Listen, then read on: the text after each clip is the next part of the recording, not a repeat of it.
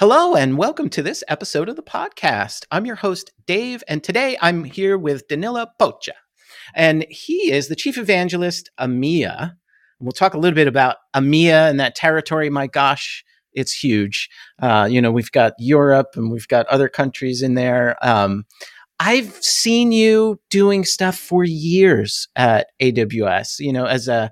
As an Amazonian, I can say I love everything you're doing. You're one of those people that the passion shows through, and you're so knowledgeable. You can talk at this high level, and then you can dive deep into things. And that's I've always been impressed by that. And when we were chatting about doing a possible episode, you were doing things around observability and sustainability. And I think for a lot of listeners, maybe they've seen and if they've had conversations around sustainability, Amazon is a culture of observability for sure. And so I think this will be a really interesting conversation for folks. And if we go too long, we can break it into a two-parter, because I know you're someone who loves to give lots of practical advice. So thank you for taking the time and coming to talk to me today. Thank you, Dave. And hey, hi to everyone who's listening. So with my role as chief evangelist, I covering quite a large territory, Europe, Middle East, and Africa. I think I visited probably 5% of that territory in person. It's so huge and full of potential. For example, that just recently we opened a position for a developer advocate in Nigeria. So it's something that it's really growing. Countries like Africa are really promising. Incredible. I just to see that area grow and the team grow, it's got to be exciting. What was your journey like to AWS and the cloud? How did you get started? It's just been 10 years that I'm in AWS. Congrats. Thank you. And it started just a few months before.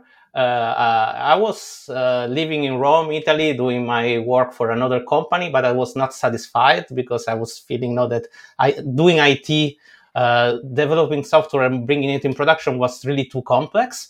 And I started to do online training. There was this company that then became Coursera, but at the time they started without a name. And they started doing some free training from Stanford University, like I did machine learning training for me, born and raised in Italy, being able to do for free a training from Stanford University was like a dream coming true. So I did this, and I did the first one. It was exciting. Then I did the second training was on building a software as a service. It was a course from Berkeley University, and they gave me $25 of credits for AWS. And I said, okay, let's see this thing. Now I was used to physical computers, wiring, firmware updates, all these kind of things that get complicated over time. And then I started an EC2 instance, and we were using Ruby on Rails in this training, and we built a software as a service product. And it was like live on the internet, maybe not highly available and everything, but was there, and I could do everything from my sofa with just a few clicks. So it was really like eye opener for me. Like this is going to be the future. Right. So AWS reached out or saw your courses, or you saw an open role? So my only contact at the time with AWS was with an Italian guy who was an evangelist at the time. His name is Simone Brunozzi. So with these credits and knowing this person, I start to look for open position. And when I look in the website, they were looking for an Italian-speaking solution architect. I saw like destiny. I say, okay, this means something. I do the training, they give me the credits. I see the open position for someone that is Italian speaking. Now, my English at the time was even worse than what is now. So it was really like, okay, I can do my job in Italian. That's great. So I applied. And at the time, AWS, especially in Europe, was very small. So it took ages. Like after when I lost any hope, they called me back. Then we had 2-3 phone screens, and then I was booked for a full day of interviews in person at the time. It was before COVID, and I met all these amazing people. So I came back from these interviews galvanized. Okay, this is amazing. All my fingers were crossed, and then they called me back. I say, okay. So I think it was the end of May, from February to May. It took quite a few months, and they told me, okay, yeah, we can hire you. And I think my negotiation skills were very low at the time. So, okay, like I join whatever you give me. Yeah, I'm horrible at that. I even like just trying to talk about the podcast and stuff. I always just feel weird, And I think people engineers are like that, and some of it's cultural too, depending on where you travel in the world and talking about stuff. And I remember when you started, just I think it was Adam, right, and building out that team and seeing it reinvent and seeing that growth. I mean, the regions were still being built out, right? I think I was in App Store doing Kindle stuff and seeing everything that you were doing here on the AWS side to be able to see that kind of expand. Yeah, I remember your work as well. When then Alexa started, it was such a big thing at the time, because it was something completely new. Yeah. When I started, actually, I was a solution architect focused on Italy. Now that's and a few other countries in Europe. It was exciting, and I started to do things for multiple customers at once, because it was just too many customers and not enough people. So I started to organize webinars, speaking to conferences, organizing like morning breakfast with 10, 20 customers to explain something that you could do with AWS. And I enjoyed that. So I could see that maybe with my skills, what I like to do, it was more effective. I could do more things in these one-to-many activities than in the one-to-one engagement as a solution architect. And then I moved after 2-3 years into this evangelist developer advocate role that I kept ever since. Love it. And how many talks have you done? Do you have a collection of badges by now, and how many countries you've been to? Funny, since now I relocated a couple of times, and the more I move to more expensive place, the more the square meters of my house reduces. So all my badges, not everyone, but most of them are in my family home with my parents in Rome. So my father has all the badges close to where he sits. Many of those, awesome. That's my picture. You can see the picture of me, over time, and sometimes he wears them when I call them to say hi. Oh, wow. That's so cool. Like, it's a great thing to like keep as a memory too. Like, you can make I've seen advocates make like trees out of them, where you have everything hanging down and you can see it all come out. It's great. So there's so many things that we could talk about. Let's focus on sustainability and observability for this conversation. I know it's an area that you're passionate about. I guess let's baseline just what is sustainability? That's a great question, because we hear a lot this word being used, but not very often we reflect to the meaning of the word itself. And I think 2-3 weeks ago, one of the AWS serverless hero, Shim Brizals, he works for Lego. He did a presentation at Serverless Days Paris, and he started with the definition of sustainability. And for me, it was really like say, okay, there's really a meaning behind the word that is not just what we normally use, because we say something is sustainable if there is a process that keeps something going on for a prolonged period of time. Normally, we use the words in different contexts. Now we can say sustainable environment, but we can also say, this company has financial sustainability. It's a completely different field, area, but the meaning is the same. Over a long period of time, there's a process that gives more energy, food, resources to keep this thing going on. And it's being used a lot with the environment. I think starting from the 1980s, there was a United Nations Commission that started to use the terminology sustainable development to say, we need to evolve our world so that it meets both the standards of the present, the needs of the present, but also the needs of the future. We can't just burn things to what we need today and then forget what will happen in the future. And that's the idea of sustainability. It can be applied to different scopes. For the applications that we write, what does sustainability mean? If we focus on the environment needs, it's the idea that we need to think about the resources that are used by our application to run, normally in production, but sometimes also test environments or build environments can be hungry in terms of resources. And optimize the way the resources are used, especially compute and storage. These are the two areas where we can do a lot of optimization and use less resources. This is the key area that as, especially as developer and as DevOps practitioners, we can focus on.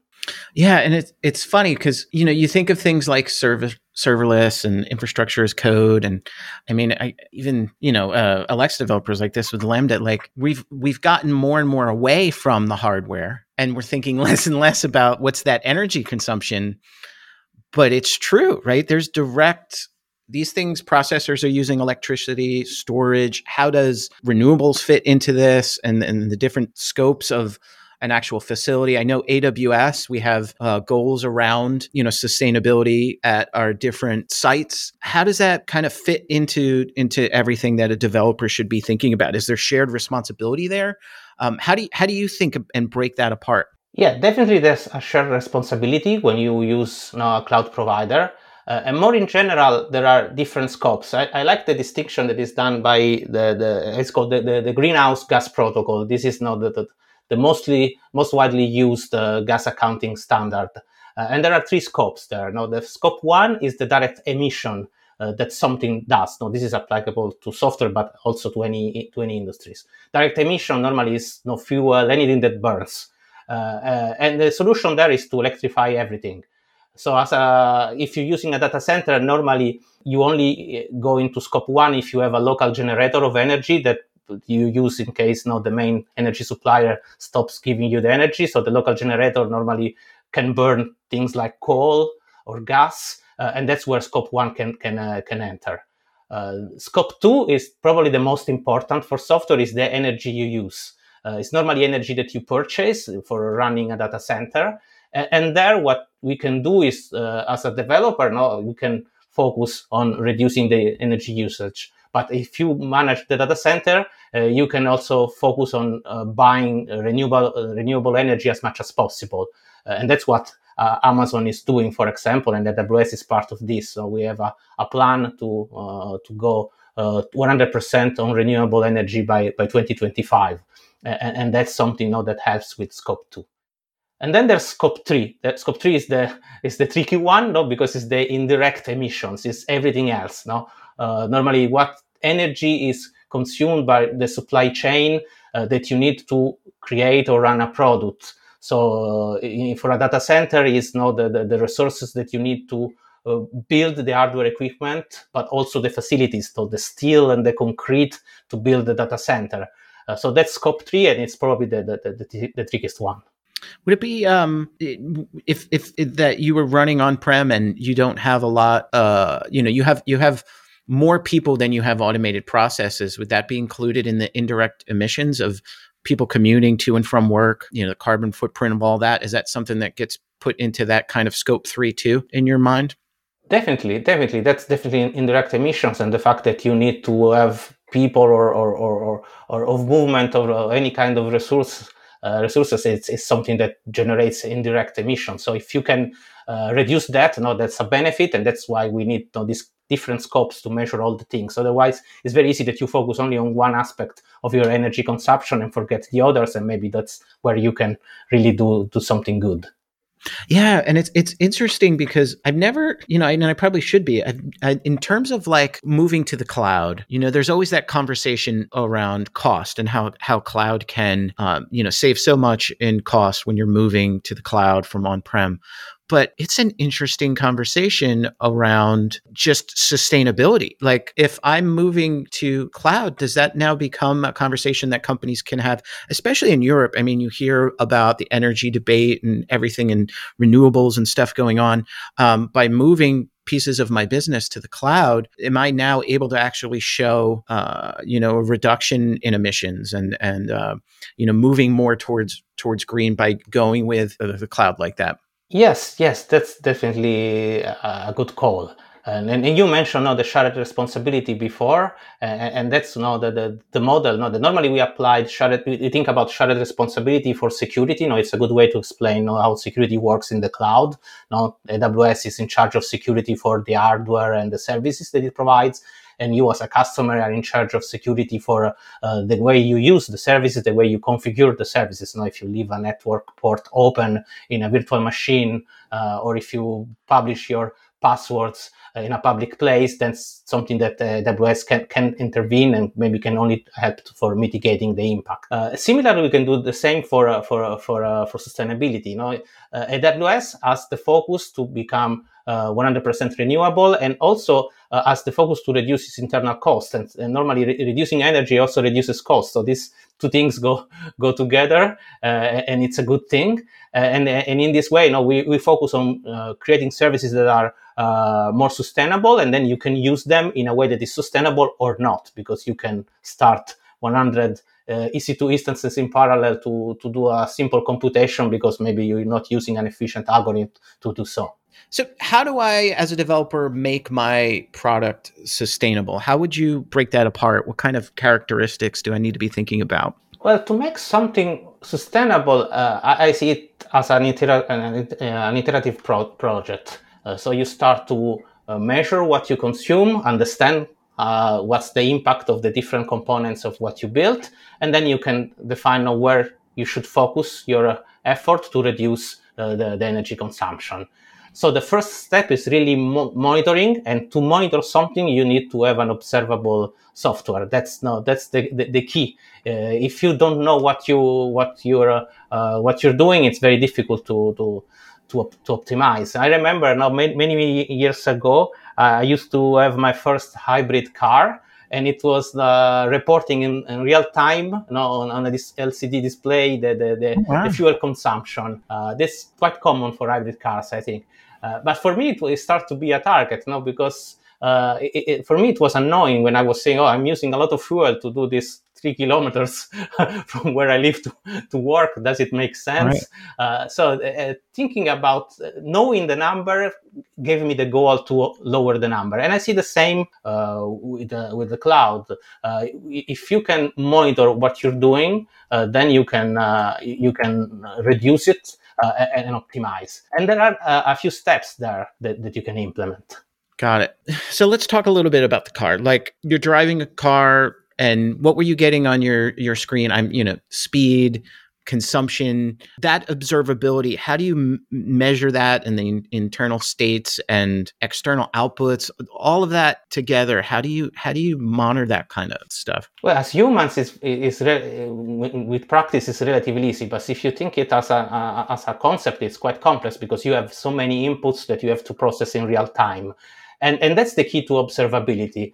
If you look into observability, what you see is that to make something observable, you need to understand the internal state from the external output. That's the key. As much as you can know from the external output, the more you understand what is happening. So if you remove all the displays from a car, you can still drive it. But then you don't know the speed. You can probably figure that out if you're experienced by the things that are moving around, but it starts to get complex. If you completely hide the glass in the front of the car and you don't see what's in the front, you can still drive, but how can you take a decision? You don't have the information to take an informed decision if you need to brake, accelerate, steer, and so on. So knowing the internal state of a system from the outside is the key. And it's also something that binds observability with control theory. That is a huge field with many implications. But if we look at the theory behind observability, it's really control theory that is applied to how you control things. You can only control things that you know what they are doing. You can control something if you don't have a clue what is happening. Right. And so that's where we get into what's actually observable and what can I actually monitor. And there's, things within AWS services that I can, and things where it gets into that shared responsibility that you're talking about. I guess really what you're saying is you don't want to keep everything in a box, right? It's my responsibility as a developer to think about observability when I'm creating this modern application.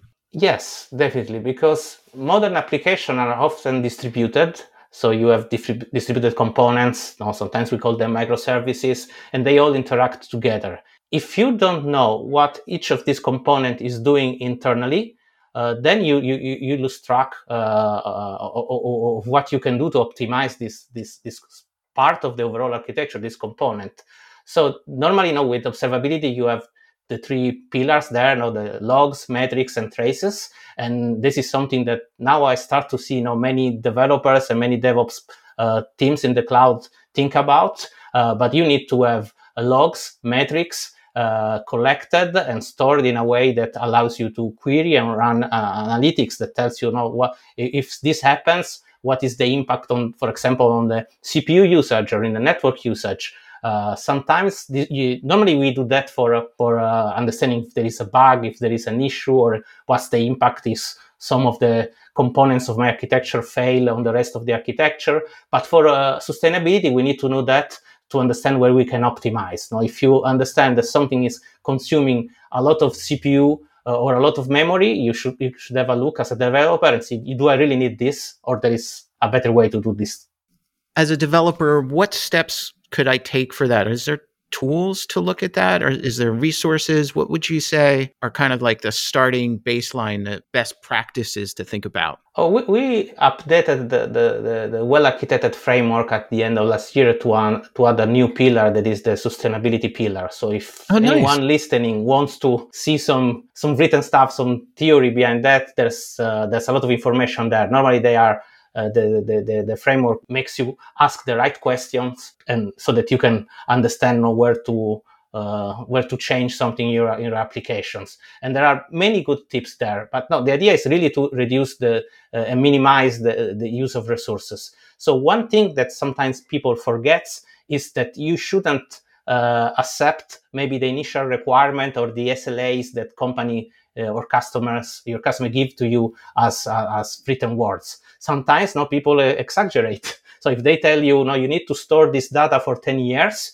do you really need to store it for 10 years? Right. And maybe you discover that 8 years is the legal requirement. And maybe you understand that after 3 years, you don't need to have the data immediately available, but maybe you have 24 hours to access the old data. That means that you can use a colder storage, like on S3 you have the Glacier deep archive storage tier that can be used for that. So and also for CPU, that's a similar usage case. Maybe sometimes they tell you the response time must be below 100 milliseconds, and that's very hard to do over the network. And then you understand that actually 3 seconds is more than enough. So working on requirements and SLAs is the first step. So understanding what you really need to do and what is your requirements. Right. And it gets back to what you were talking about with sustainability and thinking of the future. What is that? What's the future impact years from now, not just in my next bill?